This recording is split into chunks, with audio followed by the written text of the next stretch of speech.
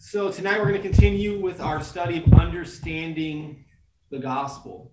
And tonight's focus is the holy and righteous God.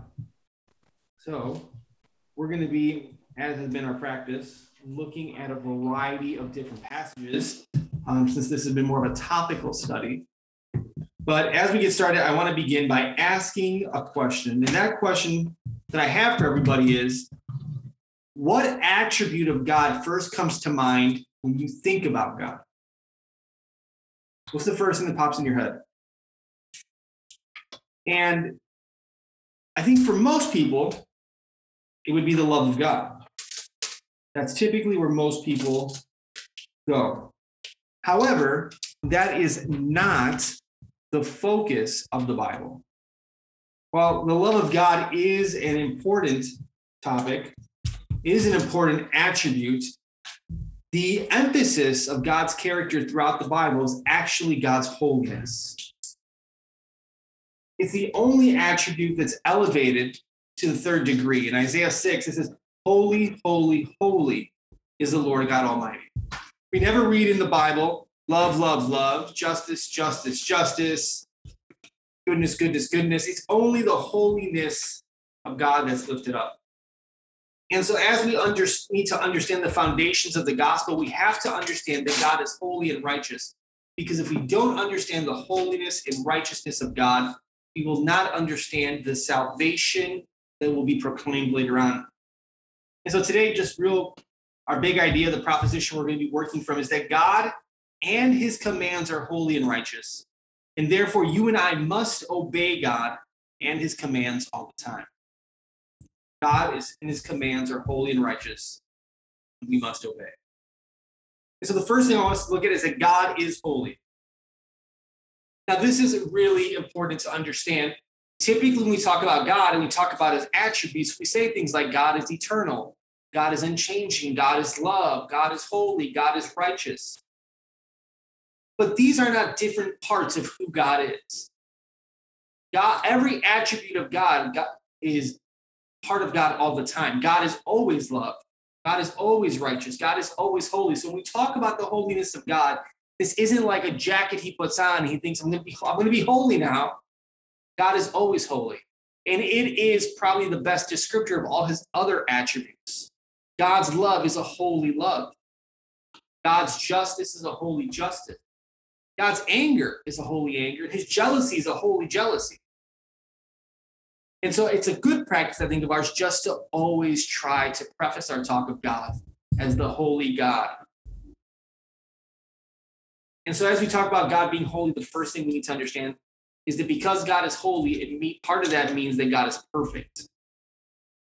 So turn with me in your Bibles to Deuteronomy chapter 32.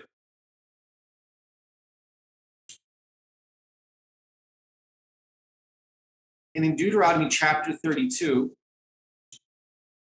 look at verse 4 with me.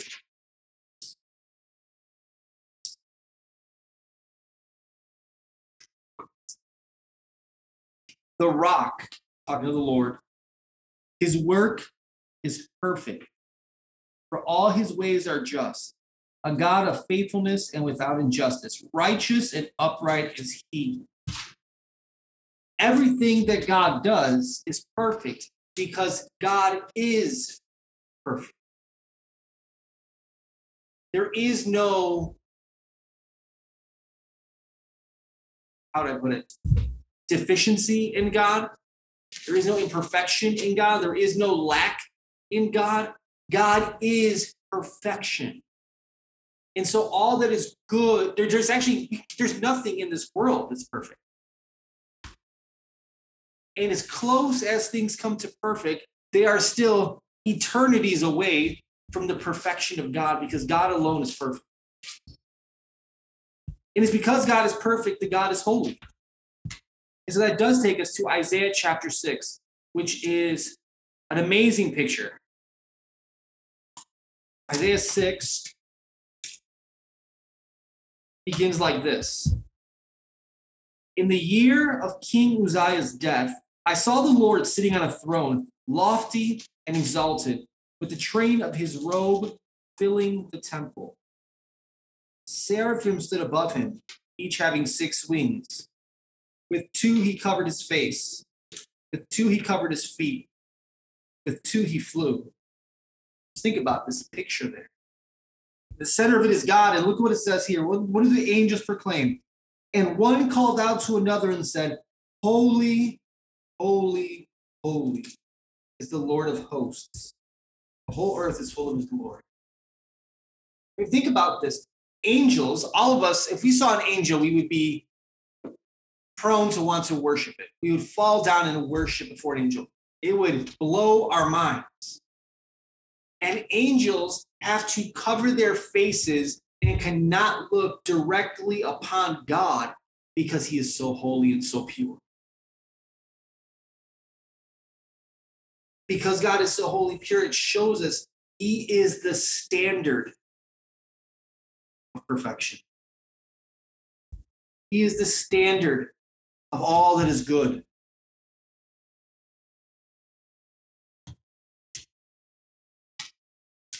Psalm 18, verse 30 reads, As for God, his way is blameless. Blameless. No fault can be found in God. We can't lay any blame at the feet of the Lord because he is perfect, he is good, he is holy. This perfection of God that flows from his holiness, it talks about God's character and God's ways.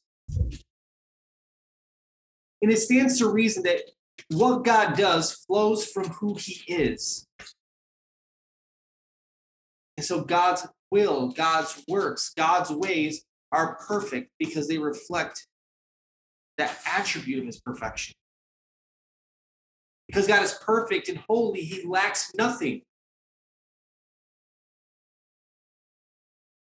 Now, in today's culture, there's a lot of talk about, that's great, like you have your God, I have my God. But there is only one true God, the God of Israel. And so not only is God the only God, but God is the uniquely only holy God. So if you turn to 1 Samuel,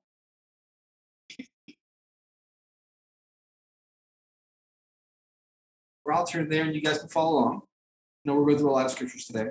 In the beginning of 1 Samuel, chapter 2.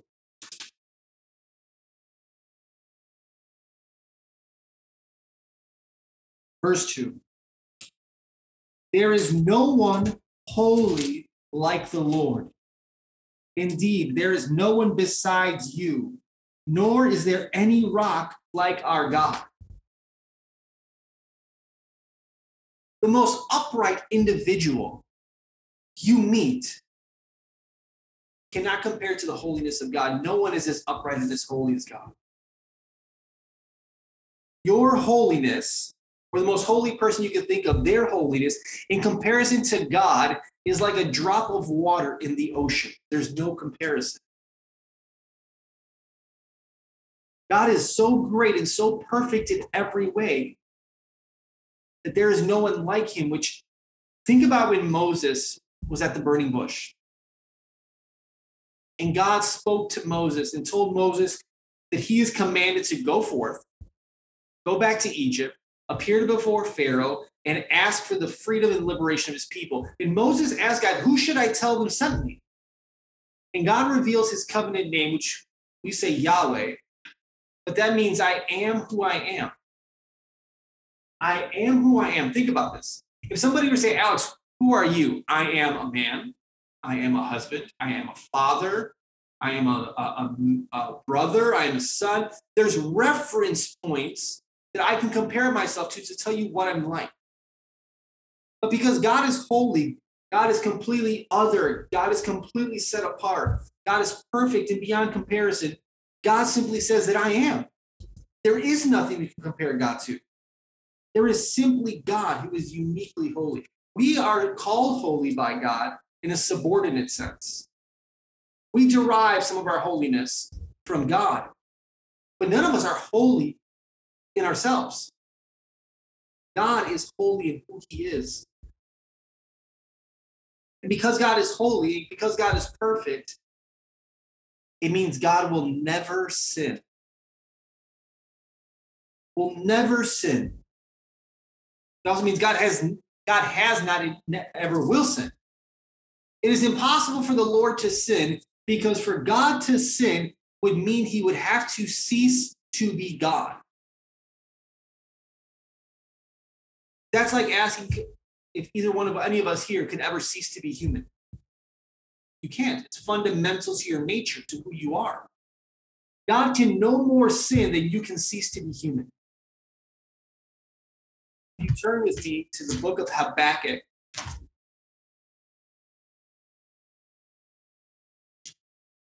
There's an amazing verse in the book of Habakkuk. Verse in that book.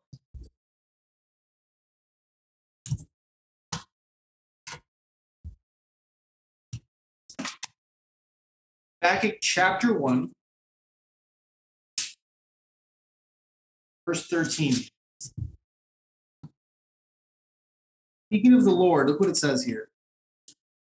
Your eyes are too pure to approve or look upon evil, and you cannot look on wickedness with favor.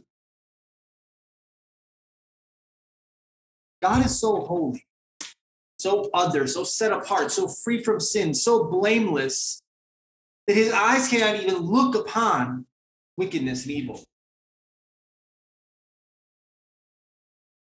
And that should startle us, because how much wickedness and how much evil and how much sin do we put our eyes upon each and every day?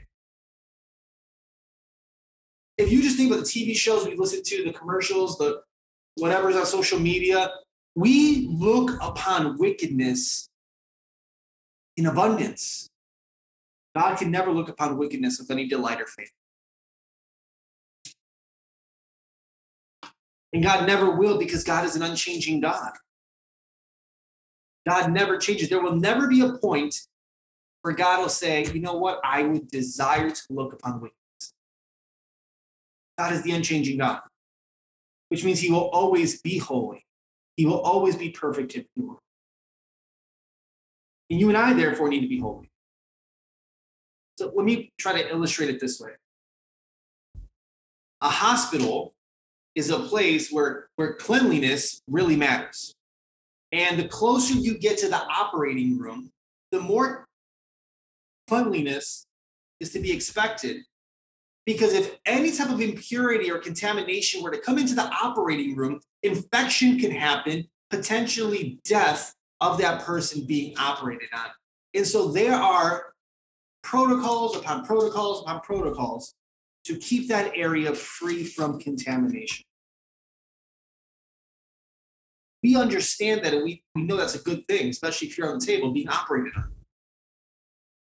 If doctors and medical professionals go to such extremes to keep that area free from contamination, how can you and I now realize that God must require and maintain an area free from sin? Sin is not only something God will never look at. Sin is not only something God will never do. There will never be sin in the presence of God. You will never find sin in heaven. And God will remove sin from the earth, because it is a contamination of what God created as good.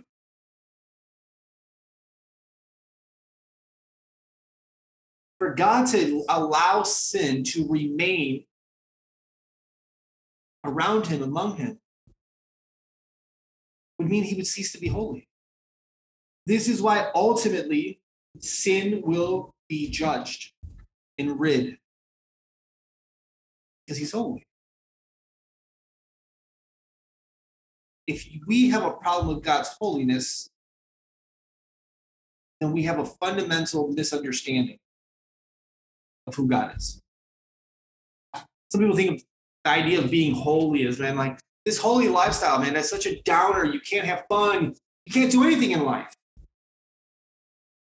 To follow God and be holy is so boring and lame. I used to think that way.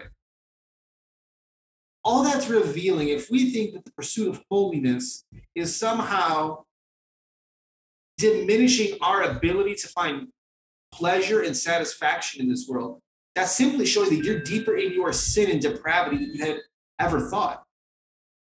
Because to say that holiness is somehow drudgery is to attack the character of God. We'll see more about that in the weeks ahead, but that was the first point, that God is holy. Secondly, we're going to talk about God being righteous, the righteousness of God. Now, this is really interesting because as we talk about righteousness, what we're saying is that God will always act in accordance with his character. God will always act righteously. Every action consistently reflects him. Or another way to say, God will always act as God. Now think about righteousness, right? Righteousness as it relates to you and me as people, as humans, our righteousness is always conforming to a certain standard. And so the more we obediently seek out to live the revealed will of God, the more we can say we are walking in righteousness. But God, righteousness doesn't operate that way. God isn't trying to conform to a certain standard. God's righteousness isn't his conformity to a standard. God's righteousness is more so a reflection of who he is. So here's a way to say that. God isn't described by righteousness as much as righteousness is described by God. Let me say that one more time. God is not described by righteousness as much as righteousness is described by God.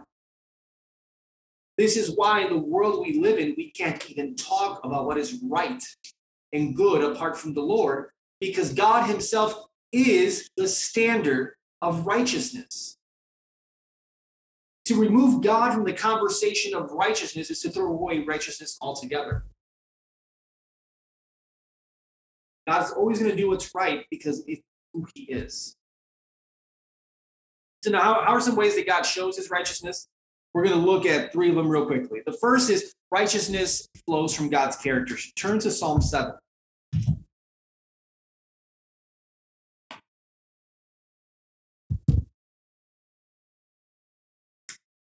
In Psalm 7, look at verse 9 with me. Oh, let the evil of the wicked come to an end, but establish the righteous. For the righteous God tries the hearts and minds. The righteous God, it's who he is. Again, this is what we were saying. It's not a standard that exists outside of God that he's conforming to. It is who he is. Or go forward just a couple to Psalm 11, verse 7. For the Lord is righteous. He loves righteousness. The upright will behold his face. You want to know how to live a righteous life? Get to know who God is. Study his character. Righteousness also is found in the ways and works of God. So again, we're in the Psalms. Just jump to Psalm 33. In Psalm 33, verse 4 says, for the word of the Lord is upright. All his work is done in faithfulness or uprightness. Upright, righteous. God's word and what he commands and what he does is righteous. So Psalm 145.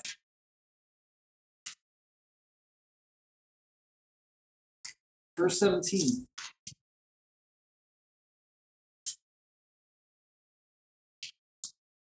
The Lord is righteous in all his ways and kind in all his deeds. Now, it's easy to say that God is righteous in everything he does, but think about what he does. Think about what he allows. God is righteous to allow floods to happen and wipe out towns. God is righteous to allow a global pandemic to take lives beyond measure. God is righteous to allow the Taliban to take Afghanistan. God is righteous to allow people to overdose. God is righteous to take a loved one from your life. God is righteous in all he does. But because God's character is righteous, when things happen that we don't understand, rather than trying to seek the reason, we should seek his character. There are a million things in this life that will happen that we will never understand why God did them. But if we understand God is righteous and all his ways are righteous, then we can have hope and endure. And as we're going to see, that's foundational to the gospel, because at face value, the slaughter, the crucifixion of Christ does not seem righteous. And yet it brings about the greatest righteousness for sinful man. And so his ways are righteous. And lastly, his commands are righteous. We turn to Deuteronomy chapter 4.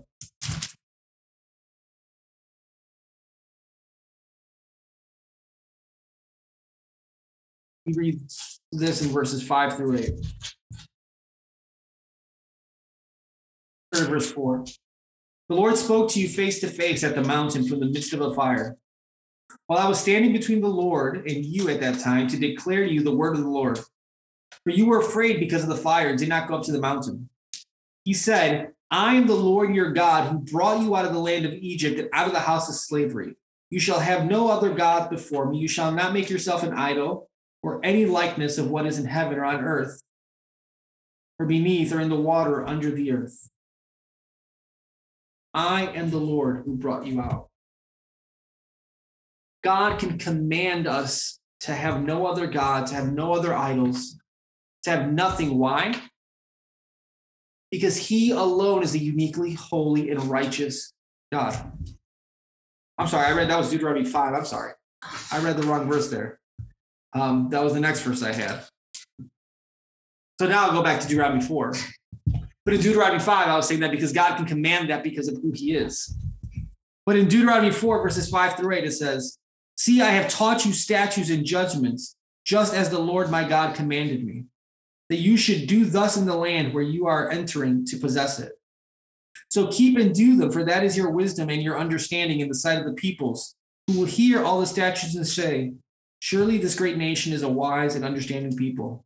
For what great nation is there that has a God so near to it as the Lord our God whenever we call on him?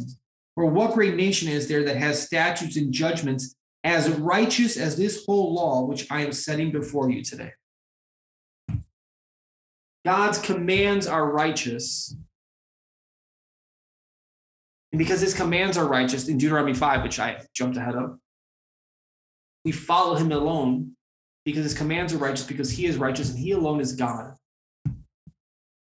Righteousness for us begins with allegiance to him. The first step in righteousness is submitting to God.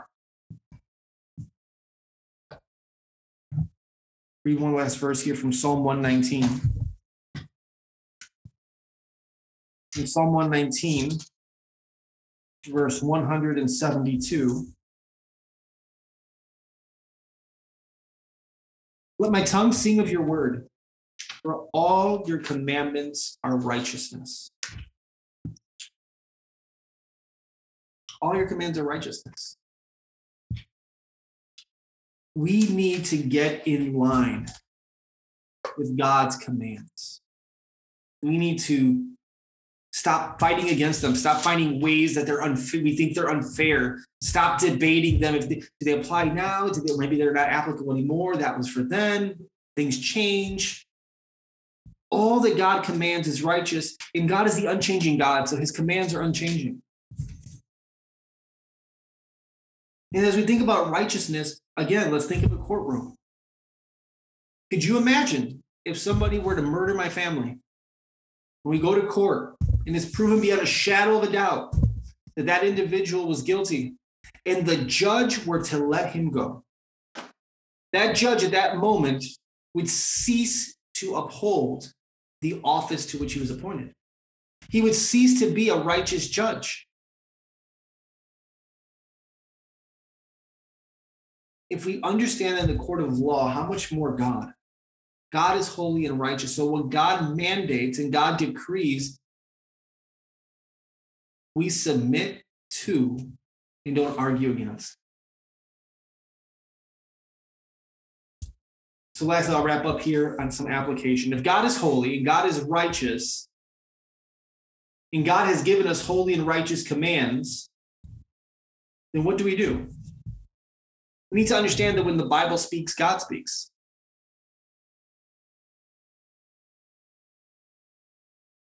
If we are going to live before a holy and righteous God, that means we must prepare ourselves.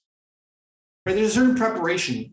I was actually having a conversation earlier today that if you're going to, if you were invited to the White House, there's a certain preparation to make sure that you appeared before the president rightly. You've prepared yourself. If we are going to appear before a holy and righteous God, we need to do some self-examination and preparation. Exodus chapter 3, verse 5. Moses at the burning bush again. Look what it says here. Then he said, "Do not come near here. Remove your sandals from your feet, for the place which you are standing is holy ground."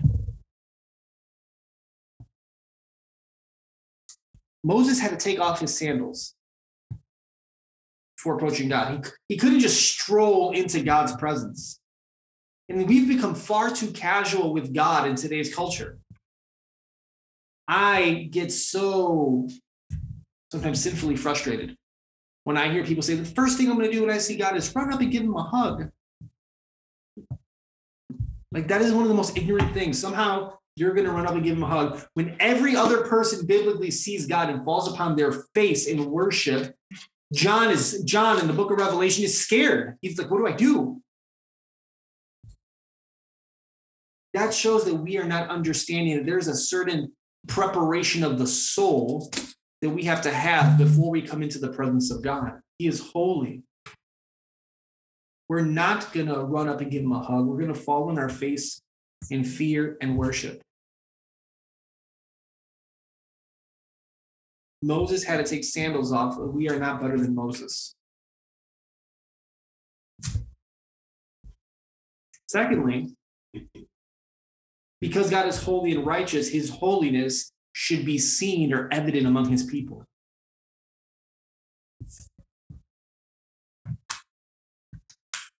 Leviticus 19, verse 2.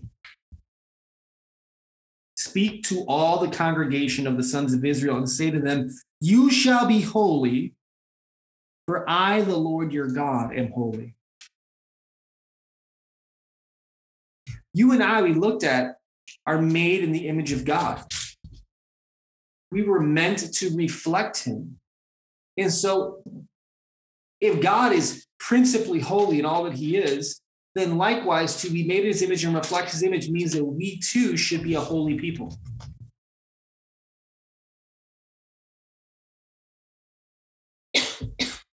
This isn't simply an Old Testament thing. Sometimes people say, well, that's the Old Testament. In 2 Timothy chapter 1, verse 9, it says, who has saved us and called us with a holy calling, not according to our works, but according to his own purpose and grace, which he granted us in Christ Jesus from all eternity. A holy calling. We have been called to be set apart. You know, that people say if it looks like a duck, it walks like a duck, it's probably a duck. If you say you're a follower of Jesus, but you look like the world and walk like the world, then you're probably of the world. Now, I'm not saying any of us will be perfectly holy, but the overall trajectory of our life should be one that increases in holy and righteousness. You should be more holy today than you were last year.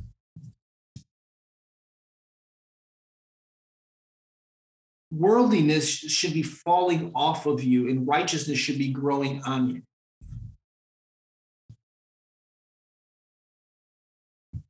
This is something that I think is being lost rapidly. in our churches.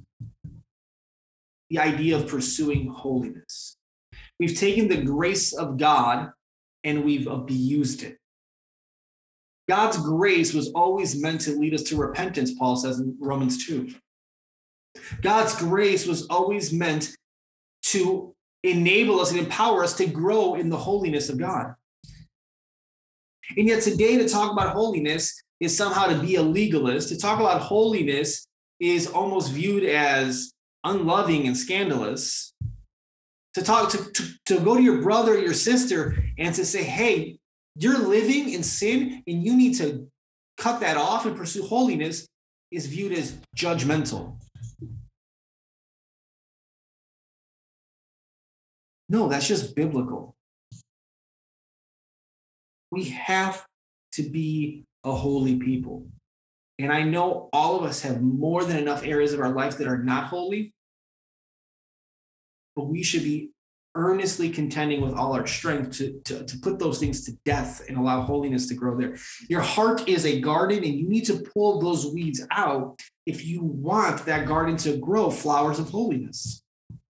Because if not, the weeds of the world are just going to choke it out. And so we must be a holy people. Not just individually, but as a church. The church is the bride of Christ. And I'm so thankful that Christ is committed to sanctifying, to making his bride holy, that he doesn't leave it to our own efforts.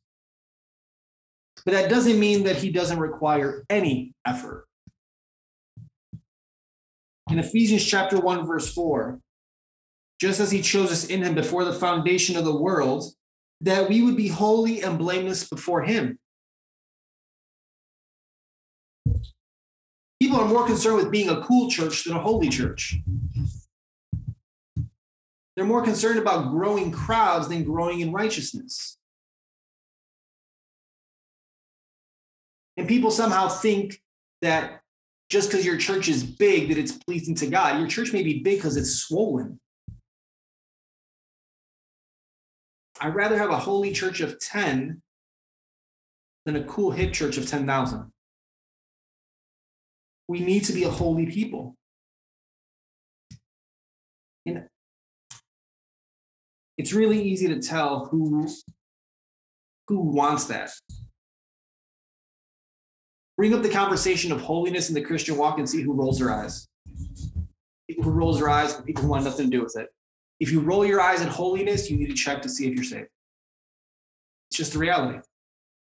Because to roll your eyes at holiness means that you don't understand foundationally who God is. So you're rolling your eyes at the Lord. Ephesians chapter 5, verse 3. Let's start at verse 1. Therefore, be imitators of God. Well, God's holy, so are we imitating his holiness? As beloved children, and walk in love, just as Christ has also loved you, and gave himself up for you as an offering and sacrifice to God as a fragrant aroma. But immorality, or any impurity or greed must not even be named among you, as is proper among the saints. At some point, I would hope to do a deep dive on holiness. I recommend the book Holiness by J.C. Ryle. But a Christian who does not contend for holiness needs to do business with the Lord. And holiness requires effort. The last verse we'll look at today comes from 2 Peter.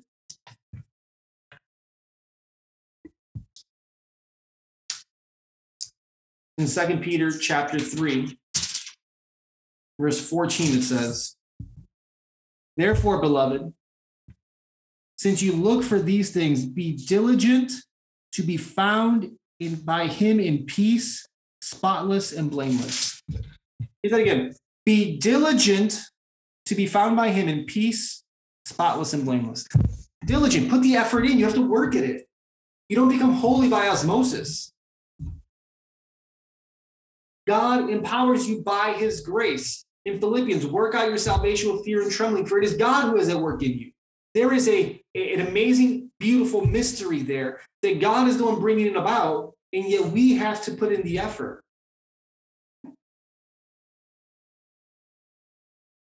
Maybe the work of holiness isn't fun, but the fruit of it is sweet. I can guarantee you pursuing holiness isn't fun because it hurts. You're confronting your sin. You're killing your sin. I heard one pastor say, the pursuit of holiness is learning to put your darlings to death. Because you love your sin. I love my sin. And so you have to kill what you love in the flesh. God commanding us to be holy through his word and righteous through his word and his works is not a joy kill. It's for our good. So let me close with this illustration. If my son, who loves cars, wanted to grab my keys right now at 7 years of age and drive, would it be okay for him to do so? Of course not. Right? Because in order to drive, he must be older, he must be big, he must be bigger, he needs to complete driving school, show himself approved under supervision. Right? There are a set of rules and boundaries in place for his safety and well-being. Nobody thinks that's oppressive or legalistic or wrong.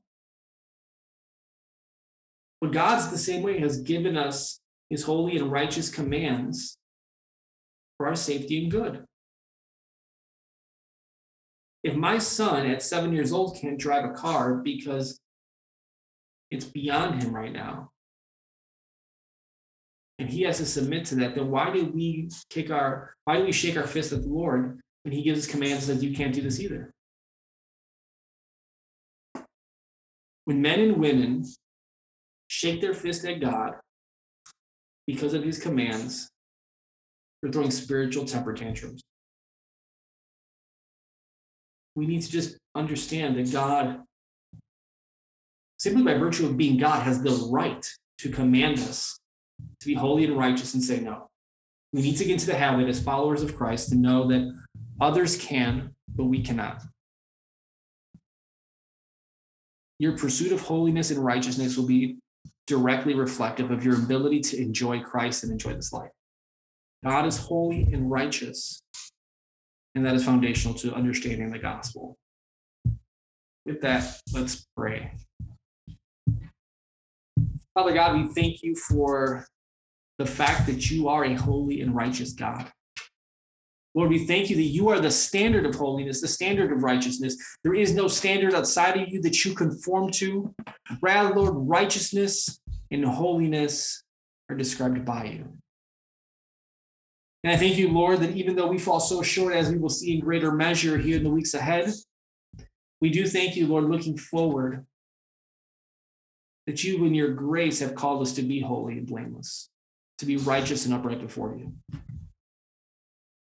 We know we do so by us conforming to your standard, which is your character.